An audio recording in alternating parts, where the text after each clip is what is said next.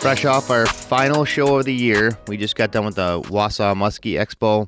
This is Backlash Podcast. I'm your host, Jeff, with Team Rhino Outdoors, joined by my co-host, Brad Hoppy. Brad, it's been a whirlwind muskie show season. We started off in Chicago, made it to Milwaukee, then we went to Minnesota, and I went to Wausau, and we're finally done. And now I get to join you on the sidelines. How's it been the last couple weeks, not having to worry about shows? I'm sure you guys are still crazy busy. Well, Jeff, the show's definitely put a little wrench into the whole system, that's for sure. But yeah, we're kind of back to the normal grind, and I think you'll find yourself there in probably a week or two as well. I'm thinking it's going to take a little bit longer than a week, but we'll see what happens, right? I mean, Brad, I told you a little bit when we were pre-recording. So I get home late Sunday night. We had our free shipping weekend again, our last free shipping weekend of the year, and then we came back home. Unloaded the trailer. It was supposed to rain this week, most of the week. It hasn't yet, thankfully. And it's already Tuesday. We're definitely under the gun again, Brad. But anyway, so unload the trailer, and now I got totes and totes and totes and totes of stuff sitting in the shop that need to get put away. So I think it's going to take more than just a couple weeks to recover. Well, I will be honest. There's still quite a few Mika customs and a bunch of other stuff that needs to be photoed and put up online. But it all kind of finds its way. It just takes a little bit of time. So, Brad, I personally, and I'm sure you want to do the same, I want to thank everybody that took time coming out to a show. I know that this year we didn't really know what to expect when we were at these shows. We didn't know what kind of crowds we were going to deal with, a lot of unknowns, especially since it was our first show season back from, last year when we did everything online. And we just want to thank you all. Every stop that we made, we heard about people talking about the podcast. I got a lot of suggestions on, what people like, what they didn't like necessarily, which was very, very few. I'm sure there's got to be more of that out there. It can't all be positive news. I know we're not that good, but we just want to thank everybody for every stop that we made, and we want to thank them all for the podcast support. Thank them for supporting our two businesses and for coming out, because without people coming to those shows, it's really meaningless. And so, once again, we just can't thank you all enough for that. It was great to see all you. I mean, we had lots of great fishing conversations. I'll talk a little bit about a couple conversations I had during show season in a little bit. But, Brad, it was really good to get back on the road and talk fishing. Yeah, absolutely. I mean, for a lot of the case, different people that I end up seeing at shows, I maybe see once a year, and I've said that a couple times throughout this winter during the show season. And it was really cool to reconnect with some of these individuals that you just don't see unless we're at a show. So it was awesome. Ditto. I mean, I thank everybody for showing up and hanging out, spending some money. And it really feels good when things go right. So one thing Brad and I want to talk about is, so we don't have a guest this week. I'm running on fumes, basically. Like I said, it was a long night Sunday after we coming off the show, and then yesterday I literally spent all day in the shop catching up on orders. So if you placed an order over the weekend, everything's shipped. It's all gone. So that's a plus. But like I said, we don't have a guest. I didn't want to take the time to necessarily line one up, and I didn't want to take the time to edit a longer podcast. It's just a little bit busy this week. We promise we'll make it up to you. So here's a little teaser. Brad and I have been talking about doing something different for the month of April. And this isn't going to be the whole month, but just a part of it. A couple people have probably maybe heard, when I talk to people at shows, they might have heard what our plans are, but very few people know about it. I'm just going to throw a little teaser out there. We promise that in the month of April, we're going to make it up. Well, Jeff, I mean, you've got a couple things up your sleeve, and I think if we do this right, it could be really cool. I think the timing will be right. And, you got the nicer weather. I mean, the ice is melting. I drove over a local river here this morning. Most of it's broken up. There's just some big chunk ice left in most cases. And so the one thing I really do enjoy about the Wausau show, kind of leading into that, is that, like, that's not only is it the final show, but it's also like you're so close. I mean, now at this point, the weather starts to get nice. You can probably start pulling like on a weekend, if we get a nice sunny day, you can probably pull your boat out of the garage and start, going through your tackle, sharpening your hooks, changing out your leaders, your line, whatever, rituals you have. Get your batteries ready to go because it's fishing time. I mean, the people in West Virginia, Pennsylvania, Iowa, Ohio, Virginia. I'm sure I'm missing Illinois. Most Illinois herds open. I heard the fox chain's ready to go, and they're all out fishing. So it's go time, Brad. Yeah, it truly is, Jeff. And if you want to get out and go, guess what? There's some options. You just hit a bunch of them right there. I mean, you missed Kentucky, Tennessee. There's a ton of options if you want to go scratch that itch. Think about that. Literally, it isn't as far away as you think in a lot of cases. So, I mean, if you look at like the Chicagoland, if you're in the Twin Cities or you live in Madison, you can get down there real quick and actually enjoy some muskie fishing way before all your other buddies do. Yeah, I think there's maybe a slight chance I'm going to even get involved in some of that. And I would imagine, Brad, with everything you got going on, there's probably a chance you're going to sneak out somewhere south before, things get rolling in Minnesota. Yeah, absolutely. I have to. I mean, I really want to try to do 13 episodes this coming season with Mayhem's 10,000 Cast. We need to get the ball rolling. I want to have a little bit in the can before Minnesota opens, that's for sure. Unfortunately, Minnesota anglers have to wait second longest. I think Canadian anglers have to wait the longest. But, quite honestly, Brad, even, if you're not hitting up one of these southern destinations, the muskie opener in Wisconsin, I believe, in the southern part of the state is just May 7th. So, even by the time they hear this podcast, I mean, those anglers are only talking like 5 weeks before, their season's going. Usually, like I said, about now you can just start getting your gear ready. And by the time you get your everything, finalized the way you want it, it's time to start the season anyways. Yeah, it's amazing. Even in the last 2 weeks, Jeff, I mean, we're still up here in the winter wonderland as far as snow, but finally starting to see a little bit of grass, and there's tons and tons of piles of snow and drifts, but, it's wild. But in the last couple of weeks, I've seen quite a few boats getting pulled around, and I know there's guys going out to South Dakota fishing the Missouri River already, and so I know the excitement's real, and people are hungry. They want to get on some open water. That they do. I know I do.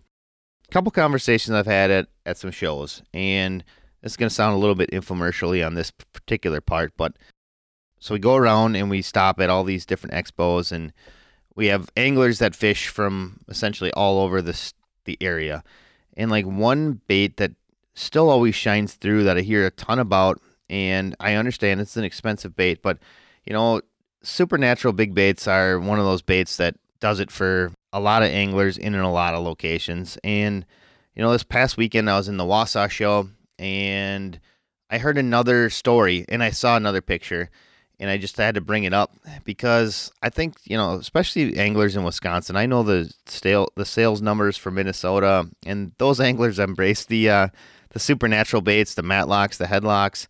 They definitely use them. But I think, in Wisconsin, maybe Illinois, they're still underutilized. And I have a few people that came up to me and they showed me some pictures. And one of them against a northern Wisconsin inland fish. And if you saw it, you'd swear it was 53 inches. But it just gets the length of it gets dwarfed by just how ridiculously fat this thing was. I mean, Brad, this thing looked like it ate 2 basketballs. It was that fat. A legit 40-pounder out of northern Wisconsin. And like I said, it sounds infomercially talking about these baits, but personally, I don't get paid anything from Duff. I just really like the baits, myself, but it's just to kind of shed light on some of the fish these things are capable of catching everywhere muskies swim. Yeah, absolutely, Jeff. I mean, it's always been incredible. And, the other thing that's kind of incredible is Duff started the same year that we did with Muskie Mayhem in 2005. And so it's been right around 18 years, and it continues to be one of those baits that dominates when it comes to trolling. But there's also the other side of that. And when you start casting those baits throughout the season, you'll find some success as well. So an incredible product, definitely something that you want to check out.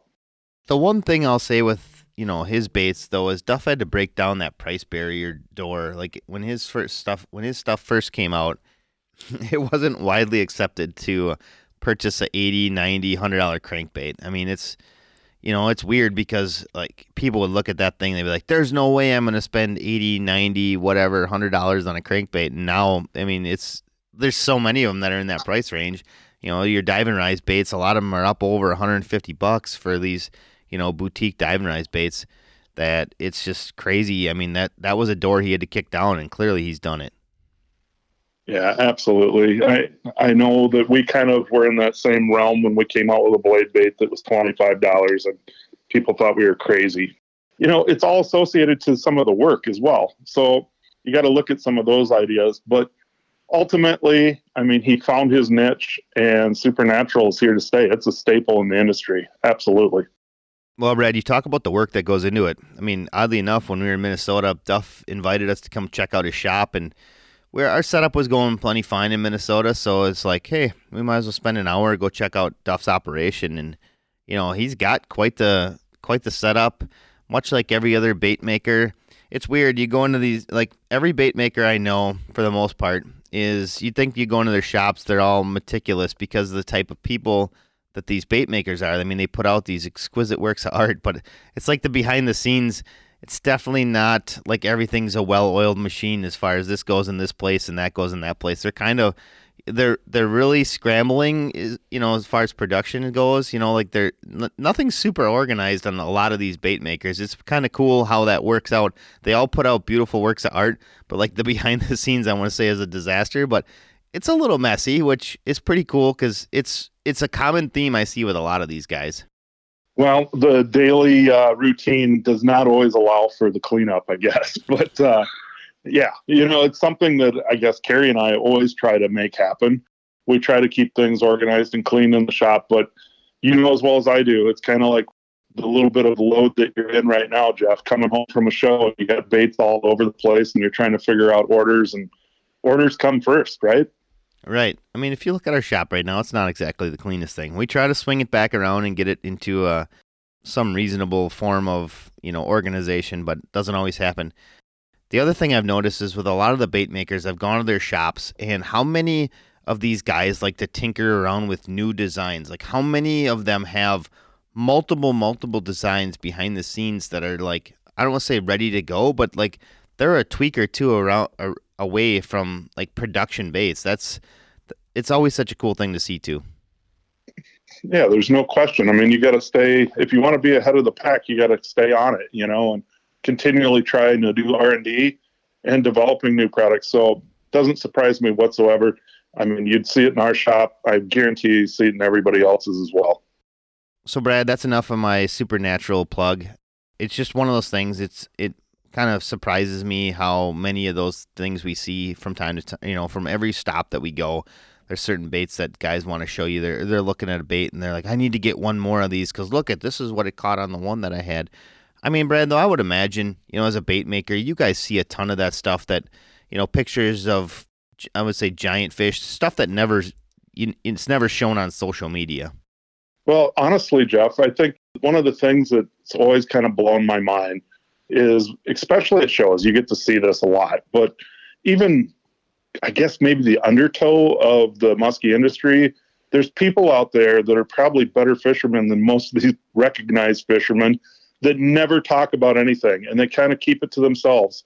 And they keep it close at guard, and those people will sometimes want to show you some pictures, and it's so cool to see because, nobody's heard of this guy. It's Joe Blow. He lives in whatever. He's catching massive, good, giant fish, consistently throughout the season, but nobody even knows it. Right. It's pretty cool how that is too. And I guess maybe that's one of the things I enjoy about the show is just all the different people you meet, the one guy that fishes here and the other guy that fishes there, and like how people attack things differently. Kind of like what we try to show, on a week-to-week basis and in our podcast. I mean, just because we get we'll get an angler on from wherever. Maybe he's outside of the areas that you fish, but if you listen to the stories, there's potentially stuff that he can, that you can learn from that particular angler that you could apply to your own fishing in the areas that you fish. Well, it's not all about location, right, Jeff? I mean, I know people like to chase a bite. Oh, such and such a lake is on fire. Need to get there. If you're chasing that bite, usually you're going to be late. It's just the way it works. But what you can do is chase exactly what they are actually doing to accomplish that bite, and then apply it wherever you do fish. And that's the key. It really, truly is. It's amazing.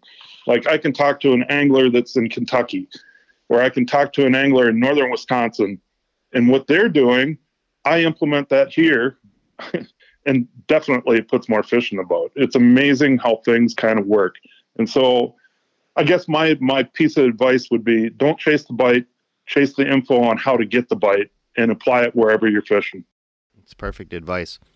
So now the other thing, as I talk to people at the shows, the one thing I've heard about from people is they're like, well, you guys should talk more about, specific bait uses, modifications, things you should or shouldn't do in the boat. Well, I talk to people, they're looking at plastic baits, and then they'll say, well, I store them here, I do this with them, or I don't know how exactly the conversation ends up turning to. I guess what we'll say is lots of anglers store their baits in Plano boxes. Wouldn't you agree with that, Brad? Oh, for sure. I myself do that as well. One thing that people don't understand is these Plano boxes are basically like heat traps. And so, I've had people are like, oh, well, my bait did this or my bait did that. I'm like, well, did you store it in a Plano box? And like, well, yeah. Okay, so here's a little public service announcements. If you're using plastic baits, such as it's not solid plastic baits. It's all these 2-piece plastic baits. And I'm not saying these baits are lesser than other baits. It's just an inherent problem with the baits. So if you use a 2-piece plastic bait and you store it in the heat, basically the plastic starts to give off a gas. And the gas literally has no other place to go except it needs to escape because it keeps building up. Well, eventually it splits your plastic bait in half. Some of the examples of baits that could potentially have this problem would be like a 10-inch jake, 6-inch jake. I know depth raiders will do it. I've seen on occasion like a 22 short will do it, a 22 long would do it. And again, I'm not trying to pick on those particular baits. It's just that's their makeup. That's how they are. That's, I guess we'll say, what makes them good, right?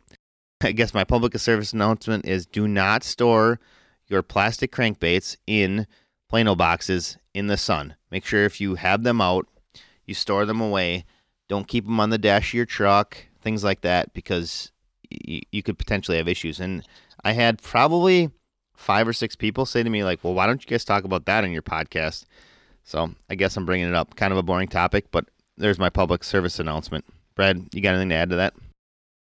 Well, it's amazing. Over the years, I've seen some different tackle boxes, and there was a company, man, I don't even know, 12, 14, maybe even longer years ago, called Done Right. And they made bump boards. They also made tackle boxes, and they were really cool.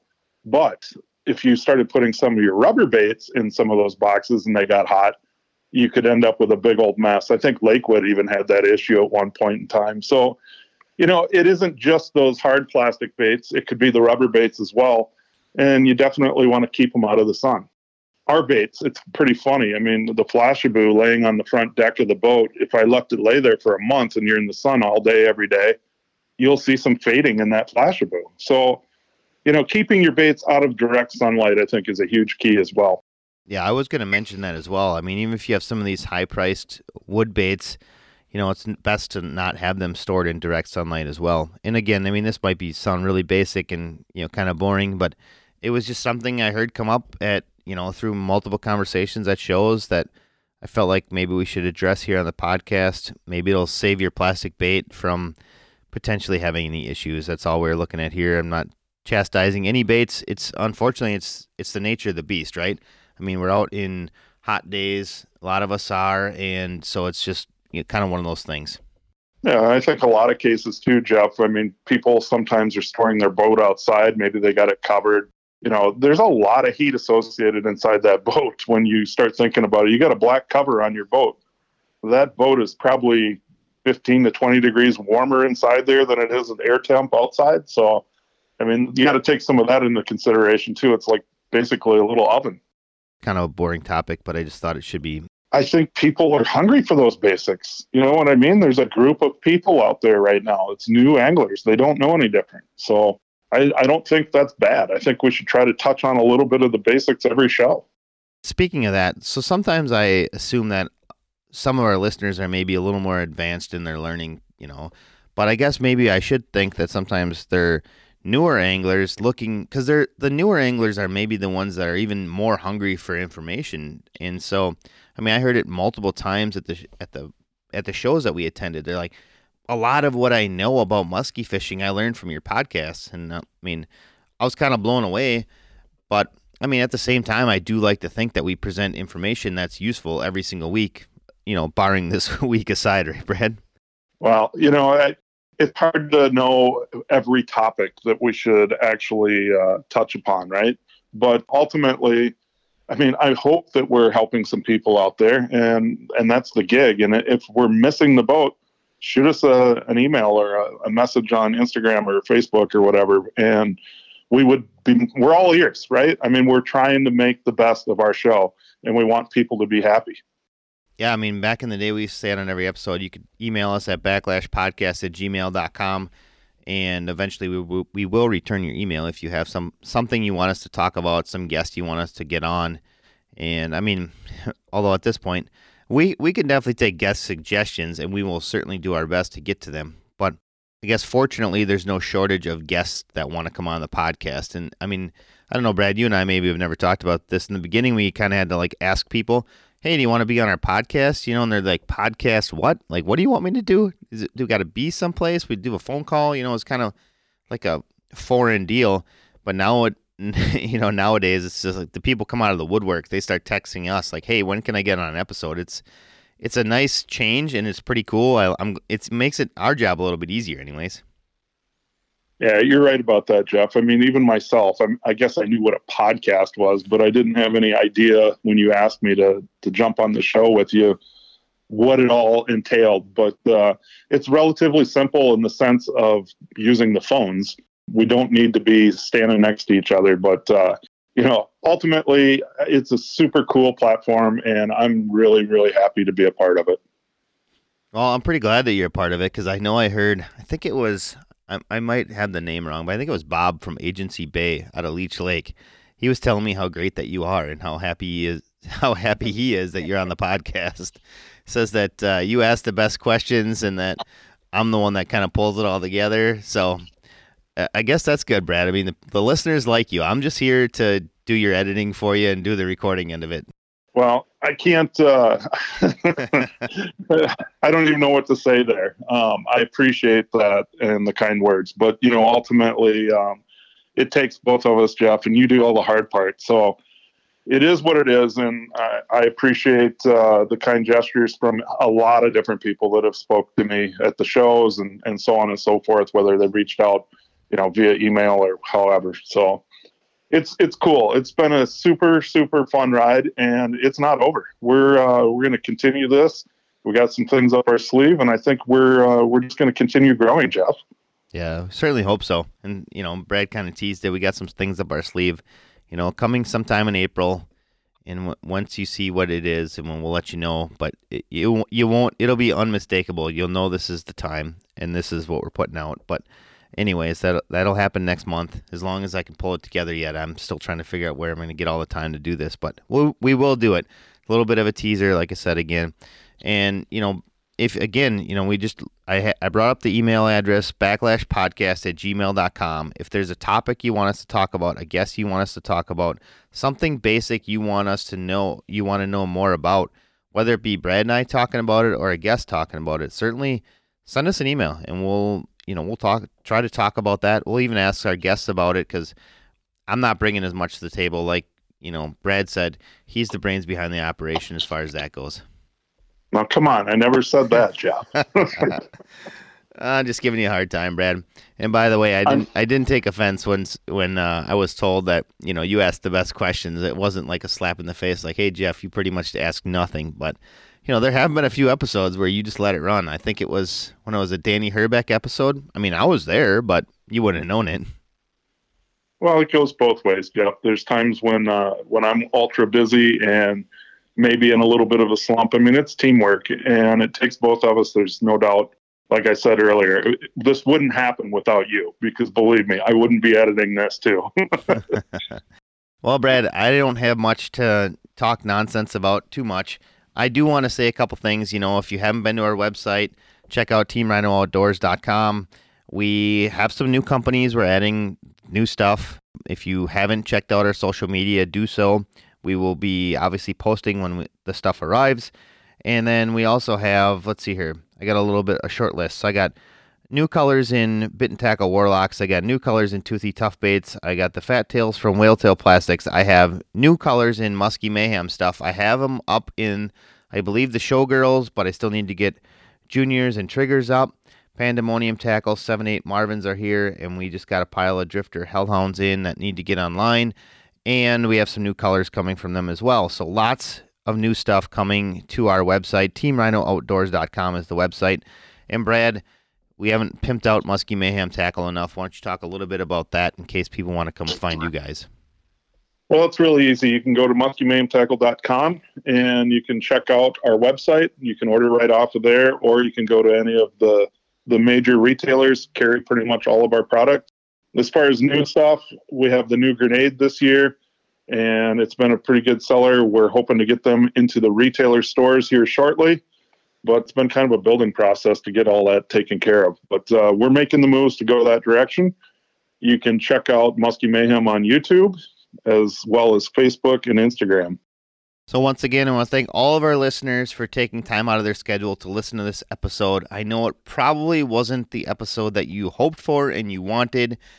We promise we will make up for it in April. I know for a fact that we will.